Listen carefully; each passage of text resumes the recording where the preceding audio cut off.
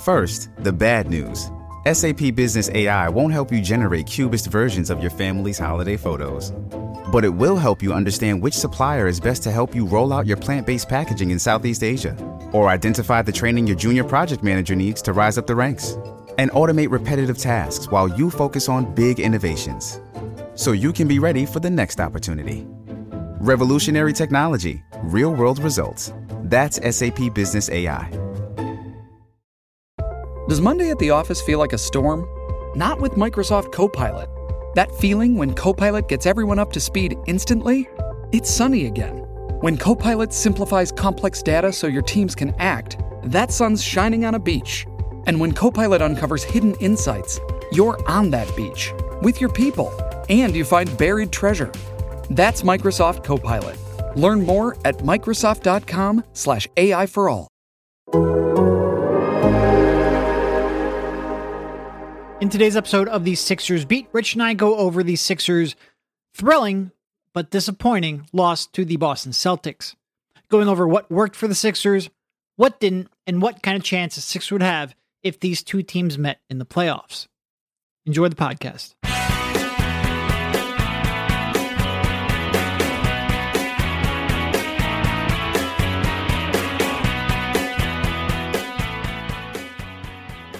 All right, welcome everybody. This is Derek Bodner, joined by Rich Hoffman, to talk about yet another game that went down to the wire. This one might be mildly more frustrating than the last one we talked about. How you doing, Rich? Derek, I'm doing fine, and I think I'm doing better than most Sixers fans on this morning, and we'll talk about it on the pod. I mean, I'm not as emotionally invested in the game, but just a little bit of a teaser there for everybody. Yeah, I think I'm probably in the same boat. I was a little surprised by some of the reaction, but we'll get to that in a minute.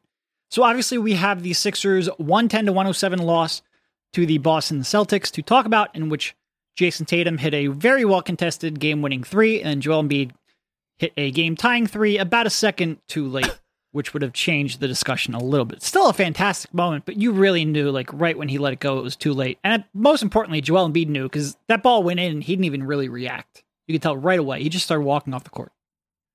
Yeah, and I knew, you knew, like we could see in the background that he just did not get that off in time. That said, because I think we knew it didn't go in, I don't think I fully appreciated the moment. Even so, even if that was, 0.3 of a second late, which felt like a minute late in real time, was not actually that close to being good. I'm not sure we appreciate it. What a shot. Holy shit. Incredible. And at first it went through, and because of where we are, it's sometimes tough to gauge depth, which makes it real fun analyzing a game. But you couldn't tell exactly whether or not it went through or it just hit the front of the net. But you could tell by the fan reaction that it went in, but you could tell by Joel's reaction he didn't get it off in time. And yeah.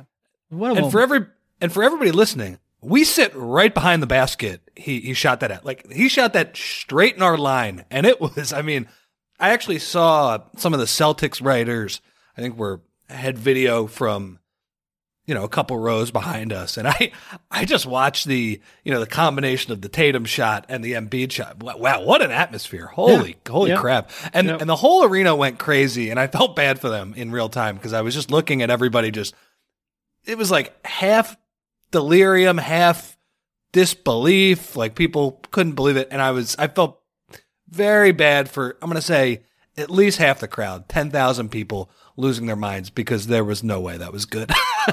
Yeah. It was quite the game, though. A game. We've been talking about it recently a lot here, where it's a game of runs, and that can color how you view a game. The Sixers obviously got out there to that big third quarter lead and then watched it all dwindle away.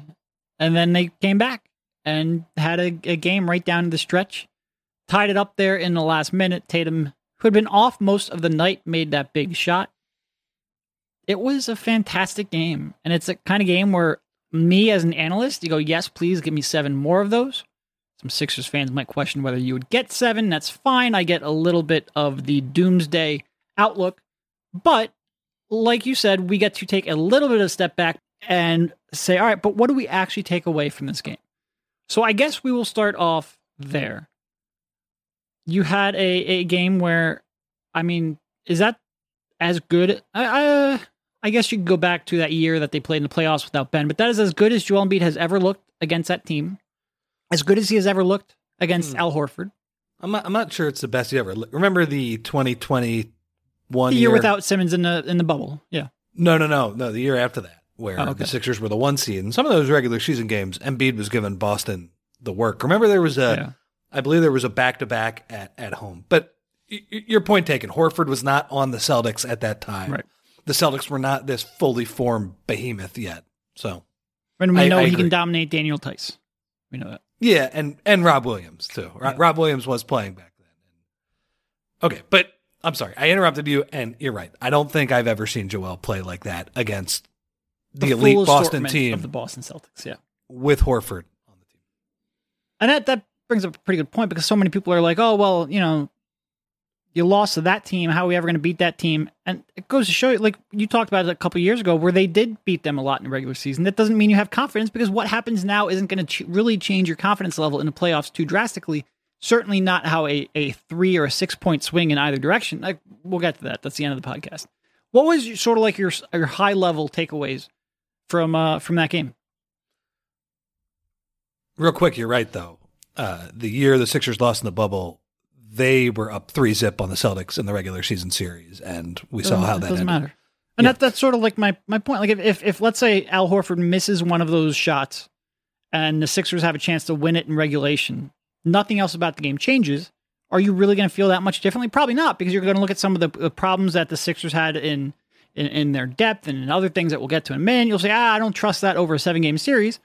I do think people are overreacting to the specific, not necessarily the details of the game, but the specific outcome, because even a win wasn't going to change your confidence level in a playoff series. Yep.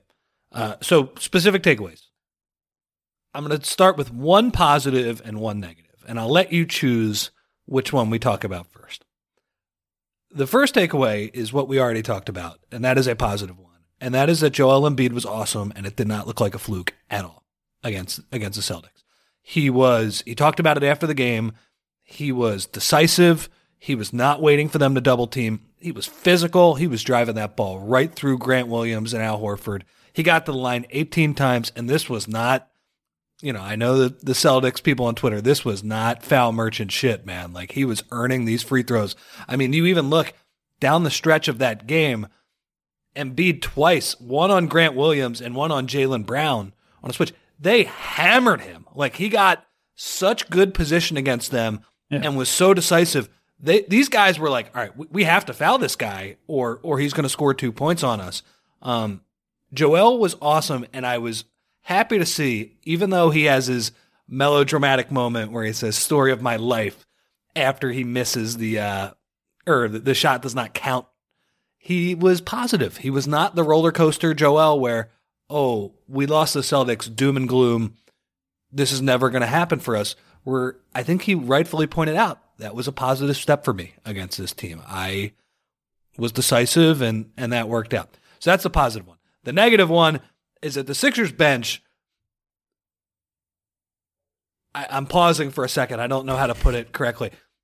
That was as big of a mismatch as it gets. And it was that their bench was absolutely awesome. And that includes the fact that we're including Tyrese Maxey in that bench unit now.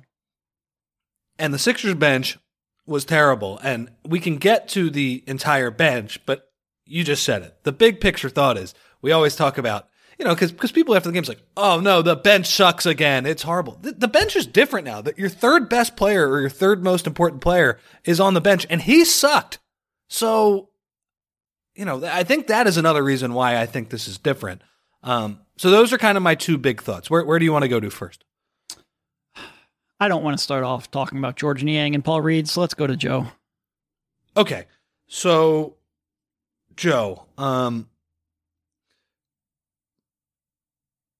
I thought, like you said, his decisiveness against them, I thought it was good in that he mentioned, like, a lot of times he waits for the double team against the Celtics, and he didn't do that in last night's game. He had 3 turnovers, I believe, to, 5 assists, I believe. Yeah. And I think the positive part of this is how many times over the years have we just seen Embiid run out of gas late, the Celtics doubles getting to him, him throwing a pick six. I know he had the one where Jaylen Brown snuck behind him and got the steal. But the Sixers won the turnover battle last night. Embiid got to the free throw line a bunch. So I saw, a very positive game, and not in like Joel was making shots. Like, that was like gritty. He was getting to the basket. And my takeaway is, if they play this team in a playoff series and he plays with that level of decisiveness and that level of force, I think he's going to be pretty successful. I'm not sure, is he going to have the exact game he had last night? I'm not sure. But if you have Joel Embiid playing at that level, you have the best player on the floor, and he was the best guy on the floor last night. No question. And when you have the best player on the floor, and it wasn't even like, condolences to Jaylen Brown, but like, it wasn't even close. Like, he was the best, most consistent player from minute 1 to minute 48 on the floor. And you're right, he was decisive, and Boston didn't really know how to handle that.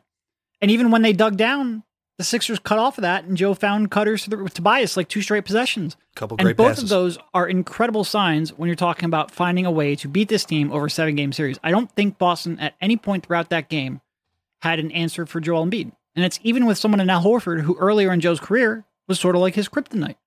And I don't know how frequently we can say that. And I'm not sure that's going to be an easy fix for Boston to remedy in a 7-game series. And again, whenever you have a player at an MVP level who the other team doesn't really know how they're going to contain, you have a chance. And when we get closer to that playoff series, we can talk about how much that chance is.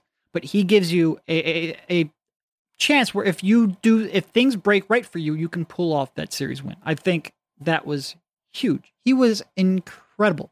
And especially for him to come back after that Memphis game, where he was dominant defensively, to come out there and completely control the game on offense. He's playing really good I'm breaking news. Runner-up in MVP is playing really good basketball, but he's playing really good winning basketball that I think you can project forward to the playoffs in a big way. A big way. Shout out to Worldwide Wob, who he tweeted this, and he was absolutely right. I think he was like, in the sands of time, this Embiid stretch will get lost, but he has that stretch at the end of the game where I think it was like a little over a minute left, 2 minutes left, whatever. Embiid hits a pull-up jumper, a tough one, right in Horford's grill. Runs back on defense. Jaylen Brown off a slip screen, basically gets a wide open layup. Embiid meets him at the rim to block the shot. And I didn't see this live, Derek. He tips the ball in, like as he's falling down, he tips the ball straight to Harden. It was not an easy play at all. Harden hits the Maxey on the hit ahead, and the Sixers actually take a 1-point lead in that game.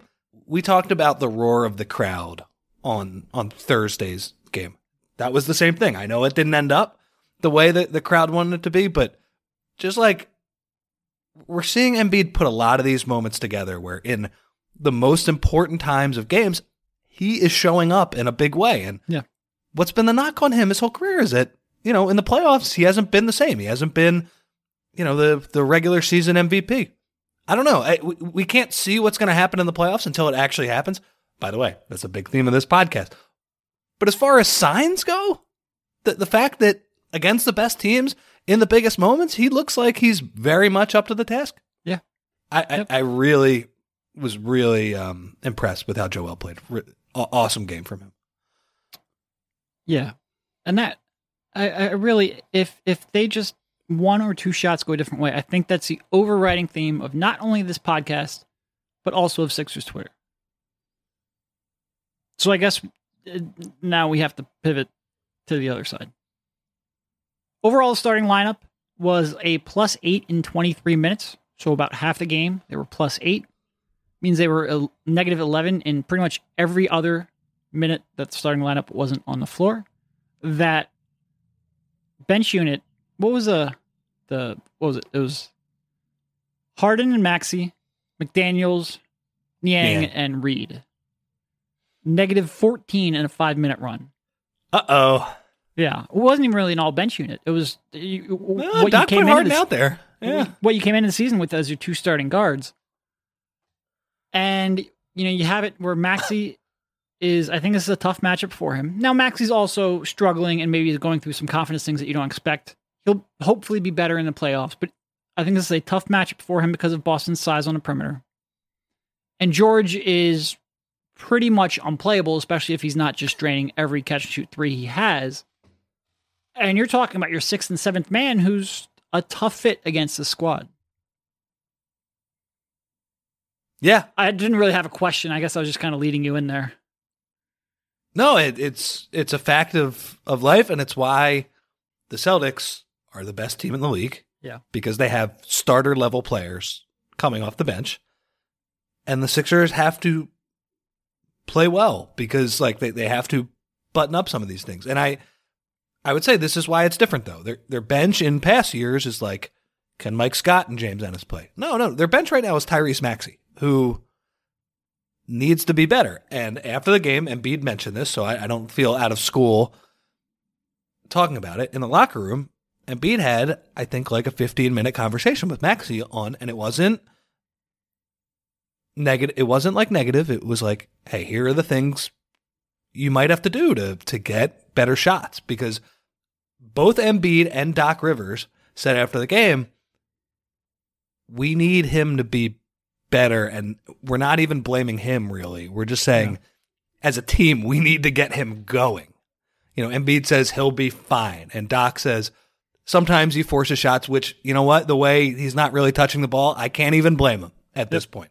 So it was very much a like put your arm around the kid type of game.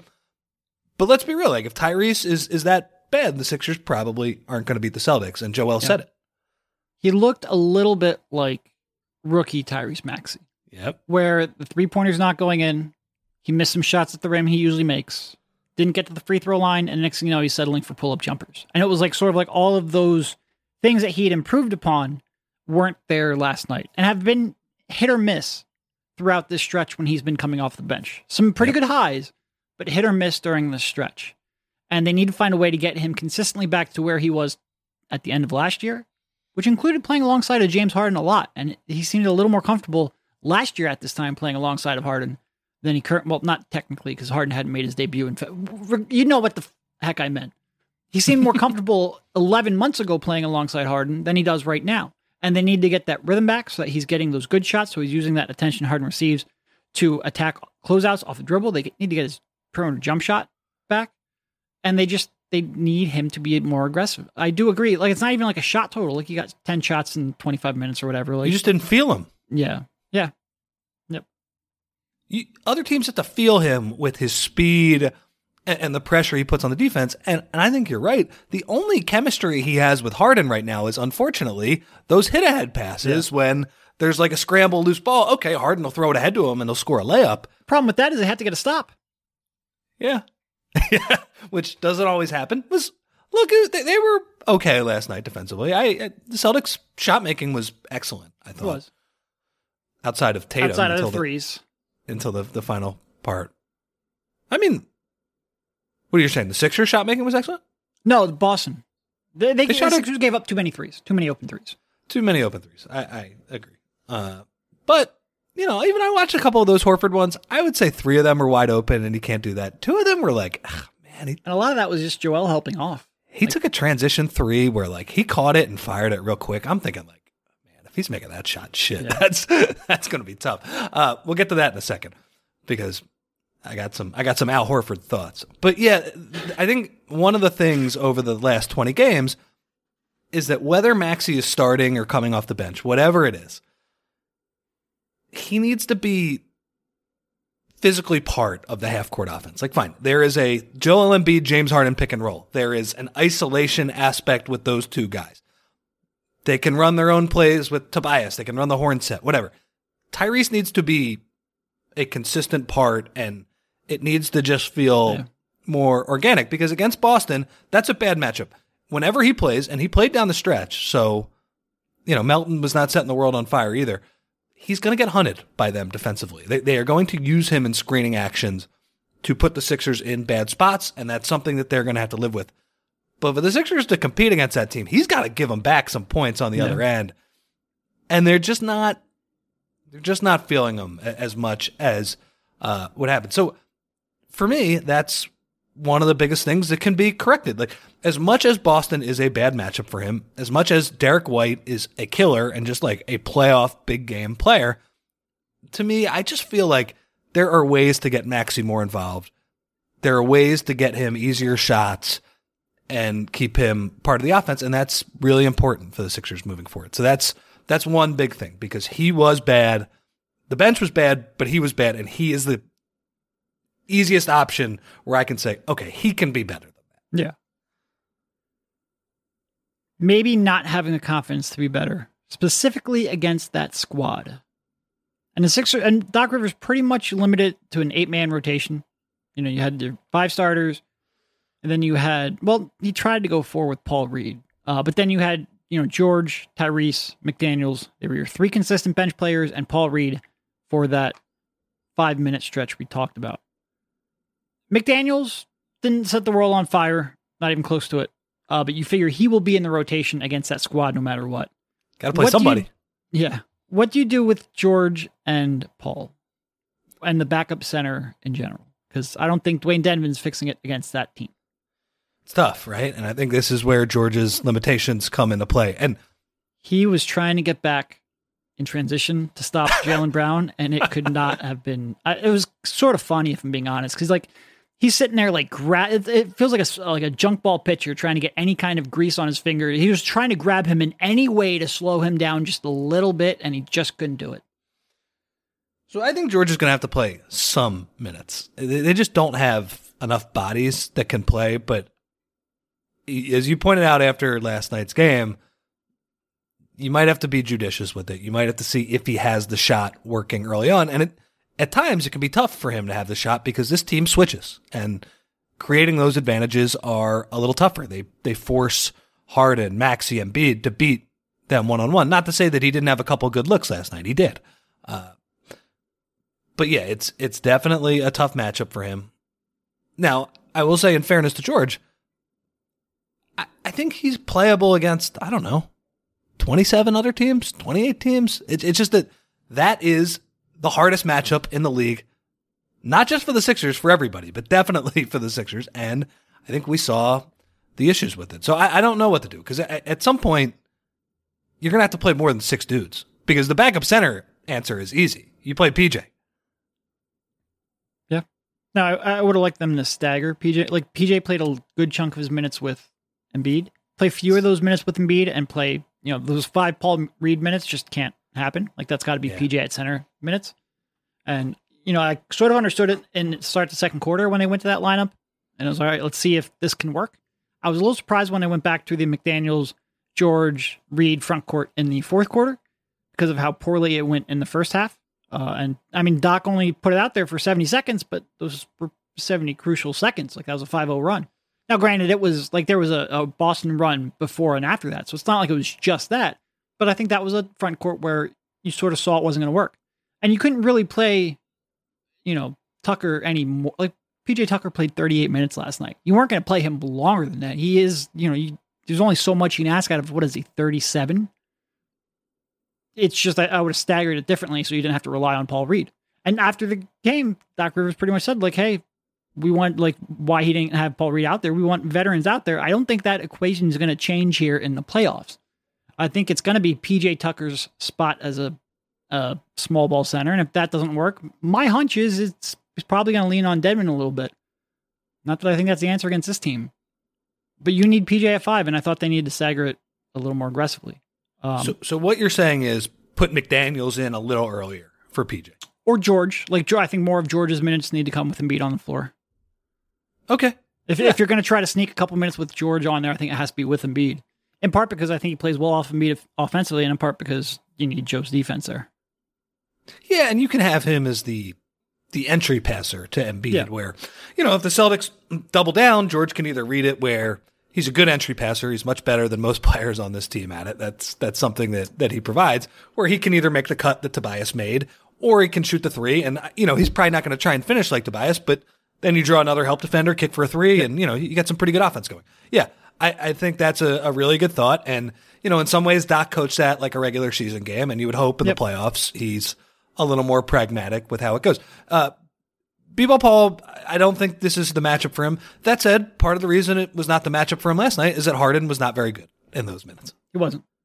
And you're asking a lot of James Harden. I thought Kyle Neubeck couple days ago pointed this out, and it was a good point. Harden this year, I think he's improved by 14 points per 100 in the non-Embiid minutes over last season. So he's really made a lot of strides to the point where now he's a positive, which is the whole game.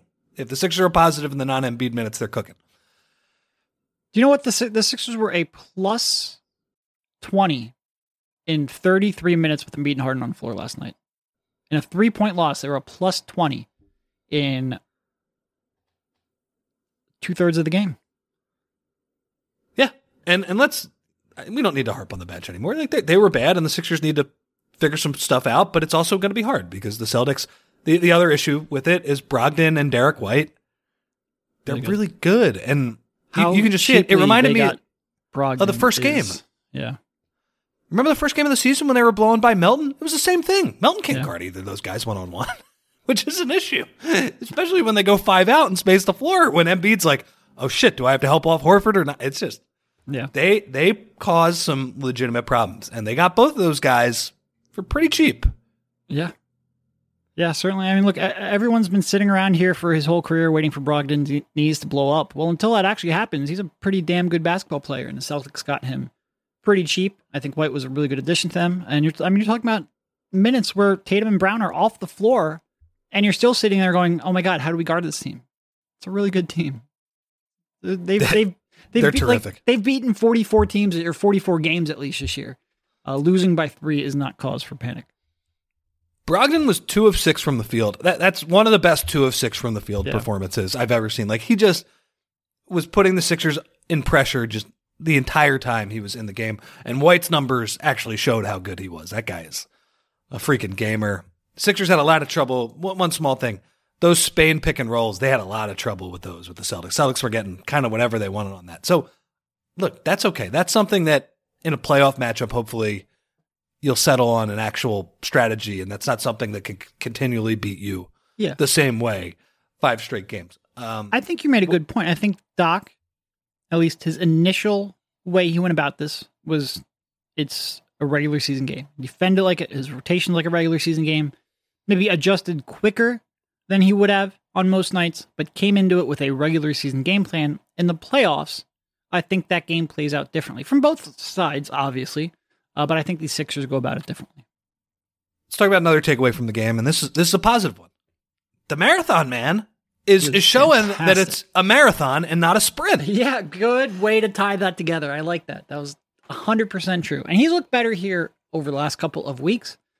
And I feel like this is the second time now we've said this recently. That was where you go, oh yeah, PJ Tucker's a freaking pain in the ass. And you mean it in the most positive way possible. He was an absolute pain, especially in that first half. You know, he ended up with, 11 boards and 7 points. He almost had a double-double. We did mention at that time, like, he might have 7 and 11 going into halftime, but there's no guarantee he gets that double-double. He ended up sticking with 7 points. That being said, he was fantastic. The floorboards, the effort, the hustle, keeping possessions alive. He was really, really good. Really good. Like, if we fret a lot about what he did for, a month and a half, 2 months, where he might have had weeks where he didn't score 7 points. But if he is effective over that playoff stretch, he's worth his contract. And that was one of the games where you go, okay, if that's the way he's going to dial it up, he looks like he's moving better. He looks like he's shooting better. If that's what you get from him, fine. He has maybe you wish you didn't have to play him 38 minutes, and that goes to the bench thing. But he had to be in that rotation for that game. Had to. Looking for the best place to buy tickets for any of your favorite teams or sporting events? We've got the spot. Our partner, StubHub, has been the leading ticket marketplace in the world for over 20 years, providing a 100% guarantee with every order. From a worldwide selection of live events, the widest choice of tickets and industry-leading partnerships, StubHub has what you need to purchase with confidence. StubHub, an official partner of The Athletic.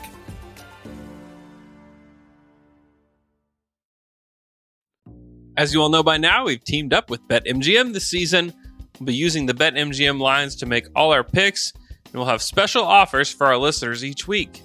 If you haven't signed up for BetMGM yet, use the bonus code TABasketball, and you'll get a 1-year subscription to The Athletic.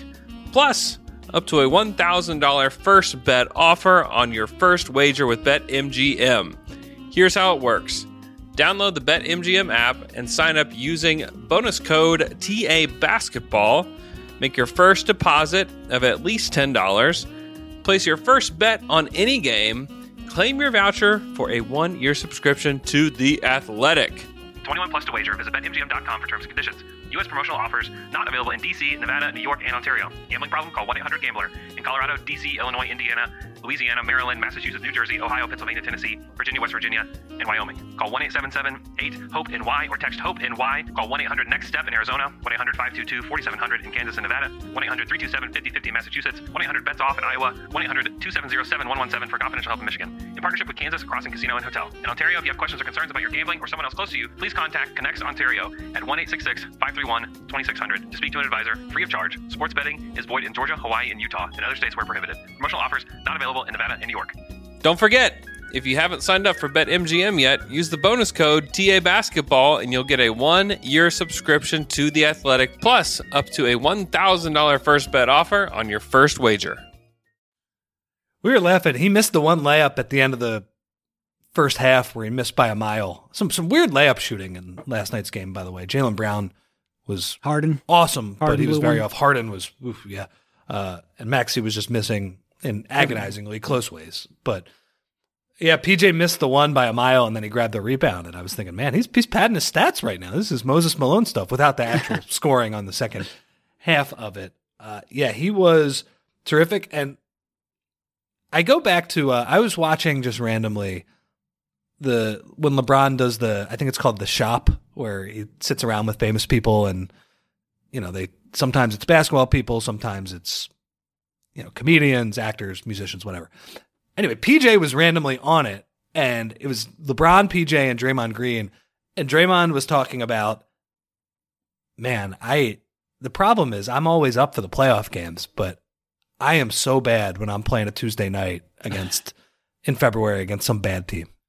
And I just don't have the focus. And PJ was like, this is before this season even started. He was like, dude, I totally agree. I stink against a bad team when there's no stakes. And I just wonder, since we have seen the schedule ramp up, since we have seen these tougher games, PJ has looked better. I wonder if there is something to that where maybe we just, like when he's with the Bucks or the Heat, we don't notice him coasting against OKC in January. Because he is stacking up positive efforts against good teams. Denver, Boston, Memphis. Like most of his better games this season are coming against the best teams the Sixers are playing. And to me, that's a good sign because they are really banking on him being a 16-game player, not an 82-game player, but from the backup center looking okay to just his hustle and his pain in the ass PJ Tucker plays to he's actually making a couple threes now. He's being a little more aggressive. He's still passing up a couple more than I thought, but he isn't the quickest trigger shooter. I think the Sixers should be really happy with how he looks right now. He looks like a dude who can hang in pretty much any series, because if you can hang against that team, I think you can hang against anybody. Yeah. I think that's fair. And he certainly looks like he's more dialed in. He also had a dead hand there for a couple months, so, that could have factored in. He did fall on and was shaking his hand at one point. It was his left hand, so maybe not quite as big of a concern. But maybe if his hand isn't dead, that might help him improve basketball. But he certainly, just from an effort perspective, looks way more dialed in than he was in November, for sure. What do you make of the starters? You mentioned that they had a ton of success. What were you seeing that kind of led to that, you thought? Well, Joel's good. Helps. Tobias had a good game and was playing well off of Joel. Tobias had a real good defensive game, too, which, on the one hand, it's great that Tobias has been able to ramp up against Ja down the stretch the other night. It's great that he was able to give you that game there against the Celtics, but you probably would like to be in a spot where you're not relying on Ja or on Tobias to guard Ja and Tatum, but he did a really good job in those two matchups. They made their threes. Like, I don't have the starting numbers in front of me, but I think that starting lineup made their threes. And when you have Embiid dominating inside and forcing rotations, and your spot-up shooters are making their spot-up shots, and they defended their asses off, and, Tatum struggled a little bit. Like, they outclassed the Celtic starters for most of the night. It was a good performance. Probably helped a little bit by the fact that Tatum was off, but it was a very good performance. They made the Celtics starting lineup, and the Celtics starting lineup has not been there for most of the year. As good as the Celtics are, they win with depth and a couple guys out, even to a greater extent than the Sixers do. That was their full-strength team last night, and their starting lineup with the two bigs, with Robert Williams. We know the Celtics not having their full-strength team can beat the Sixers too. Yeah, which is why when that happened, the Sixers are lucky the trade deadline happened the next day, because that would not have been a very positive podcast, because that was kind of a BS performance. This is different. They had their full-strength team, and the Sixers made them think. Like, the Sixers made them say, ooh, this too-big lineup that kind of carried us to the finals last year, that doesn't work. Joel can help off those guys. Maxey can hide on Smart a little bit. The Sixers, like, actually made Joe Mazzulla make some adjustments and made them sweat, and I do think that is a decent sign moving forward. To me, also, the last takeaway for me is a negative one, and it's something we've talked about a lot. The most effective play in basketball is when the Sixers get up 15 points in the third quarter. Usually James Harden or Tyrese Maxey makes a three. The crowd's going nuts. Harden's, pumping up the crowd. The most effective play in the entire NBA is the other coach going, timeout. Yeah. Because when that happens, the Sixers lose focus. They do. And they do it against every team, and we talk about it, where they let go of the rope and let the other team back into the game because they relaxed. They fucked around and they finally ran into a team that's good enough to make them find out. Yep. And that's one thing where you look at the schedule and how tough it is. And maybe they need this to kind of smack them back into reality that, you can do that against some of the other teams, but you can't do that against Milwaukee or Denver or Boston and get away with it. And maybe the stretch here and even that loss here last night can knock some common sense back into them, for sure. All those kind of sad post-game press conferences, these takeaways that Maxey needs to be better. What are the Sixers going to do? Doom and gloom. You don't want those to happen. When they call timeout in that spot, don't relax, because you're playing against the best team in the league.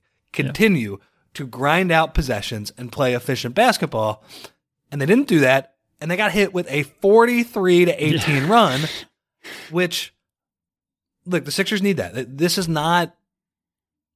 I know every team gives up runs. The three-point shot is the great equalizer, all of those things. Embiid admitted it after the game. We've relaxed. We stopped playing with the same level of force. I agree. We see that all the time, too. Yep. Stop doing that. Especially stop doing that against the best team in the league. Put them away. Yeah. When you get up 15 and they call timeout, it's not a rule that you have to stop trying harder afterwards. You don't get more points for that. And they had such good effort up to that point, too. Like, their effort was outstanding. That's all. I mean, just don't lose focus. And I will give the Sixers credit, because they were down after, as you said, fucking around and finding out. They found out in a big way. They're down 10 points with 6 minutes left. They take the lead in that game. So good for them. Like, they didn't let go of the rope completely. And I thought they showed a decent amount of character where they could have just folded it in and said, okay, not our night or whatever. And they gave us those great moments down the stretch where, people are analyzing what they should have done against Tatum. Did PJ help too far off Horford on that one play? Answer, yes. But all of those things, like the Sixers were able, and Embiid specifically was able to just claw them back into the game. And that was a positive sign, which is why I'm not going to completely kill them. But when you're up 15 in the third quarter, hey, try and go up 25. Just try. Give it a shot. See what happens. Yeah. Because you know what's going to happen probably is that the other team's going to try harder and they're going to play better. But if you try to go up 25, maybe it'll just stay at 15 for the rest of the quarter. And you're in a good spot instead of trailing 10 minutes later. Yeah. That's all. Okay. I agree. All right. So we add all of that up, and there's a lot of panic in Sixers land. And look, I don't want to tell you how to react, because I think, look, if these two teams meet in the playoffs, I have skepticism too. Like I said, 20, 30% chance. We can get that number later. But I think the Celtics should be the clear favorite, and I think you saw some of those reasons why. So I don't want to tell you not to be upset about watching those unfold. But I guess just where are you at in terms of specifically not whether or not they can beat that team, but what you saw last night, whether it was a good or bad indicator of their progress? Yeah, I'm different than the average fan, because it was all doom and gloom on Twitter last night. It was all the Celtics is going to be a 5-game series. They're going to beat the Sixers in 5. The Sixers are never going to get out of the second round. Same old shit, all of those things. I viewed that completely differently. And as you said, would I pick the Sixers in... We talked about this, 2 pods ago? If they played the Celtics, would we pick them in a series? No, we wouldn't. The chance is less than 50%. But we also said, whatever the chances, do they have a puncher's chance? Do they have better than a puncher's chance? I think they have a chance to beat that team. And there are things they can exploit. The main thing I said is, what if Embiid goes crazy for 2 weeks? We saw it. He can go crazy against that team. So for me, if anything, it's a little bit of a positive performance. And I don't really... The only thing I could say is, would it have been good for their psyche maybe to just get a win against them? Maybe. Certainly for the psyche of the fan base. Yeah. But on the other hand, sometimes the best lessons are handed with losses. And I agree. Ultimately, I think this they game... need to be punched in the face a little bit. I think they needed to realize they can't fuck around like that. Was that a playoff game last night, by the way? No, but it was playoff atmosphere. It felt like one. Yeah. But ultimately, are they down 1-0 in a playoff series? Now? They're not, no. No. They're not. And the only tangible effect I could see from that game is that they're not going to get the 1 seed anymore. And guess what? Even if they won that game last night, I would not have come on this pod saying they're not going to get... The Celtics were going to... The Sixers have too hard of a schedule down the stretch. So, yeah. I feel more positive than most people. That is the best team in the league. And the Sixers did not look out of place playing against them. Even with all of the things that went wrong, all of the strengths that the Celtics have, that was a coin flip game in which they lost. Derek, I mentioned this. They won the free throw battle by a ton. They won the rebounding battle. And I think that's because of your point that you made last week. It's the second game all season where they've lost the rebounding battle and won the game. They won the rebounding battle and lost the game all season. And then they lost the turnover battle. I feel okay about that. Yeah. The Celtics shot the shit out of it. Okay. Yeah. They're a really good shooting team. The Sixers did not shoot the shit out of it, and they're a really good shooting team. Yeah, so I'm not going to get hung up on... so I guess to close before I throw it to you here, this doesn't change how I feel about the Sixers. And if anything, I feel a little more confident about their ability to push the best teams in the league because there is nobody they're going to play that is tougher than that group. And probably nobody that's a tougher matchup, too. No, I'm very much on your side. Look, I came into the game, 48 hours ago, I thought I would pick the Celtics in a series. And now as I'm sitting here talking after the game, I think I'd pick the Celtics in a series. None of that changed, but that was true coming into the game. If I just look at what happened in that game, I feel more confident about the Sixers' chances to compete. And look, they still need to execute down the stretch to win those games. Up until the last 30 seconds, they executed pretty darn well in the last 6 minutes. Like they came back from, like you said, a 10-point deficit. Coin flip games are exceptionally tough to watch, especially when the coin doesn't flip in your favor. But I saw a team that had the effort level, except the third quarter part, and the talent where I think Boston, as good as they are, and they should feel confident in a series against the Sixers. I think the Sixers showed them enough where they would say, all right, we have some things we have to clean up here. I think they come away from that game going, we have to clean this up. We have to figure this out if we meet in the playoffs because that team can be scary. And I think I think the Sixers are a real good team. It's just Boston's the best. I feel good about the Sixers. And I guess this is just where we diverge from fans in that, man, I just think it's hard when you watch that game and your first thought is second round loss. Yeah. I don't know. Or like, we'll never beat this team in the playoffs. Can you enjoy the ride a little bit more than that? You had two of the best games in years in the span of 3 days. That was pretty fucking fun basketball, man. That's some pretty one of the best 5 teams in the NBA. It's some pretty fun high-level basketball being fueled by one of the best players in franchise history. I agree. I think at this point, some of the day-to-day excitement is being lost because of the doom and gloom, which I fully admit, like, we're not blameless in this either because so much of our coverage and our podcast and our writing is about what does it mean for the playoffs. I think this was a week where you take a step back and go, man, this is pretty incredible. Pretty incredible. And I think it's a week that if you look at this tough stretch coming up, now look, there are going to be games that they probably just punt because they're sitting guys and they're tired and things like that.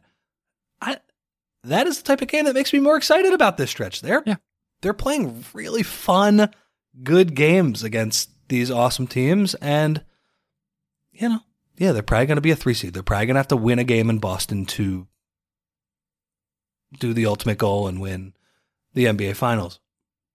But that's a couple months away. I don't know. I get it. The Sixers have hurt this team a lot over the years. But frankly, that loss was different than how they have hurt them. I really do think so. Like that was not Boston breaking the Sixers' will. That was them getting a little lucky with the shooting and it breaking their way. Not which the Sixers, it happens to them too. You could argue that's what the Memphis game was the other night.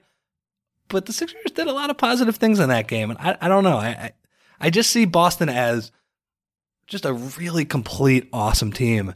And to play them hard and make them actually think about some things, that's pretty good to me. If they play that exact game, let's say, they play the Suns in a couple weeks here, in March 25th.